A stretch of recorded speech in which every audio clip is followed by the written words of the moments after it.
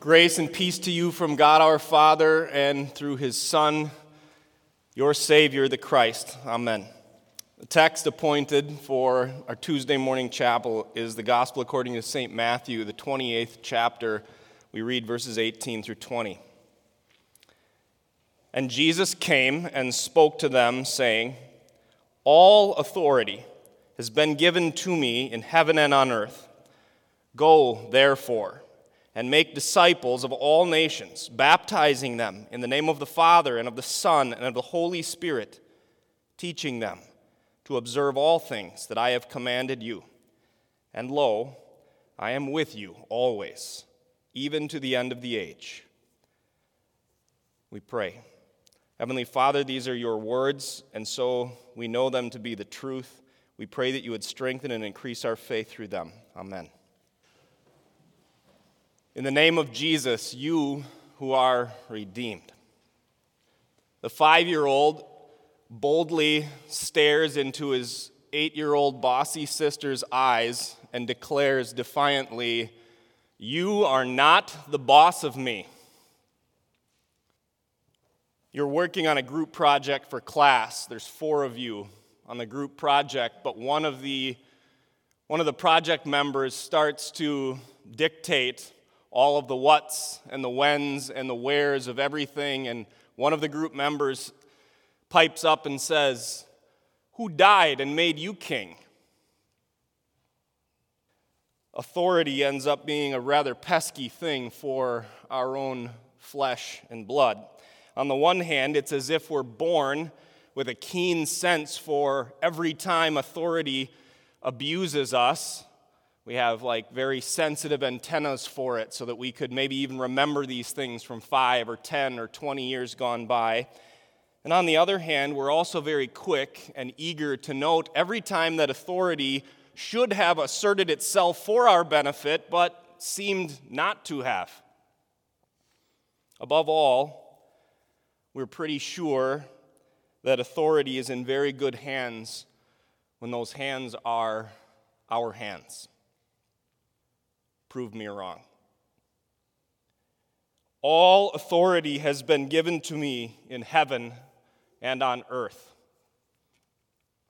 That's some serious chutzpah that Jesus is declaring as he says this. Not all local authority, not all temple authority, not even all authority that resides only on the face of this earth, all authority in heaven and on earth.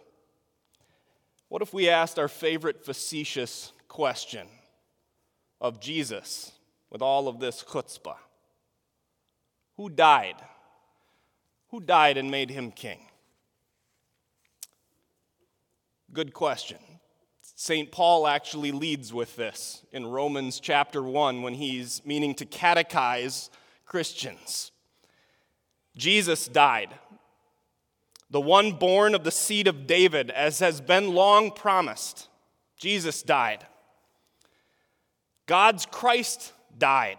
The one who completed in his very being, who filled up every prophecy that had been made of this Christ for centuries gone by. That one died. And the one who died was declared to be the Son of God, the King, as he was raised again on the 3rd day, as was promised. In this Great Commission passage, I would argue that there might not be a more familiar one to our ears in the whole New Testament. We remember the imperative words, the go and the make. They sound very authoritative, and understandably so. But those imperative words only have any authority. They only carry any water because of the word that our English eyes and ears tend to read right past because it's kind of Shakespearean. Go and make has to have therefore. It has to. Otherwise, it has nothing to carry. Therefore establishes precisely who died, and also precisely who made the one who died king.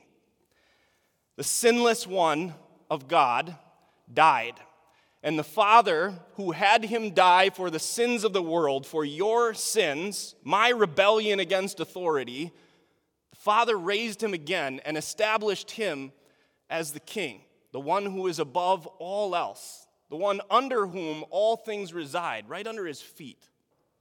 Therefore, go and make disciples, make followers of all nations. Jesus is the Christ, the promised Savior of sinners, the Savior of you, but he is also the Savior of every person you have ever met, every person you know right now, and every person you will ever meet or won't ever meet. That's what it means for him to be the Christ. This means that the authority is better than any selective authority our own proud presumptions would apply. It means that this authority wouldn't pick who gets saved by this Christ like you and I might pick teams or pick roommates and so forth. It means it's gracious enough that every person you could ever speak to is one for whom Christ bled and died. God be praised for that kind of universal authority. And the nations that are made followers, this doesn't happen like we see elections pictured for us on the TV during any particular season where you watch a county or a state tip toward a certain side because of a majority. Actually, the nations points us to people. Not geographic boundaries, but it points us to people, real people, flesh and blood people. So that the exercise of this authority doesn't require, it might involve, but it doesn't require that you or I have a passport or that we become fluent in a foreign language. It actually directs us to real flesh and blood people. And they don't have to be any farther away than the little people that live with me in my home. They don't have to be any farther away than the student people that sit in your classrooms or the dorm people that live with you in a room or in a dorm building. Jesus died, and the Father made him king, and therefore it means the authority to baptize and teach are wherever this one allocates that authority. Baptize and teach. The gospel has authority to apply truth and to teach it, to indoctrinate, if we use a big word. The gospel's authority then doesn't hide very well. It doesn't hide very well. It's not fit to sneak around almost as if one could sneak up behind somebody and baptize them into this name unawares. If you know, you know. Nor do we do well with this gospel and its authority if we mean to hide this power-filled word of Christ somewhere behind the more palatable, the more easy-to-take things in this world, almost as if we could hide the gospel's authority, the Christ's authority in medicine behind some bubblegum flavor or something. Rather, this gospel authority asserts, it proclaims, as the word gospel has inherent in it, it proclaims the only name under heaven by which we, you and me, and every other flesh and blood human can be saved. Jesus died, and the Father made him king. Therefore, Jesus, this Christ, is with you always. He is with me always. The gospel of Jesus as the Christ brings with it the authority of an enduring comfort, one that can't go away, even if we imagine it to be gone. It can't go away. The eternal Son from heaven is for you. The Son born of a woman is born under the law for you. This Son sacrificed, this one shedding his blood for your sins, for my sins, for the sins of the entire world, he is for you. The Son raised from death and seated at his Father's authoritative right hand is there for you. Therefore, he is the one with all authority, but his authority is a one that is for you. It is with you and for you, with me and for me. He is the one whose authoritative name claims you out of sin and condemnation and places you into his family.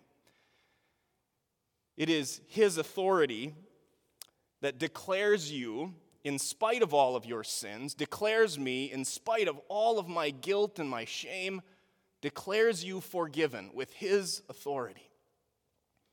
And it is with his authoritative promise that he supplies to his whole Christian church on earth the promise of life and salvation, together with bread and wine. Behold, dear Christians, behold, the King who died for you,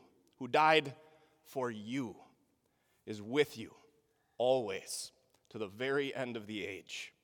In the name of Jesus, the Christ. Amen. Almighty God, since you have called your church to witness that in Christ you reconciled us to yourself, grant that by your Holy Spirit we may proclaim the good news of your salvation, that all who hear it may receive the gift of salvation.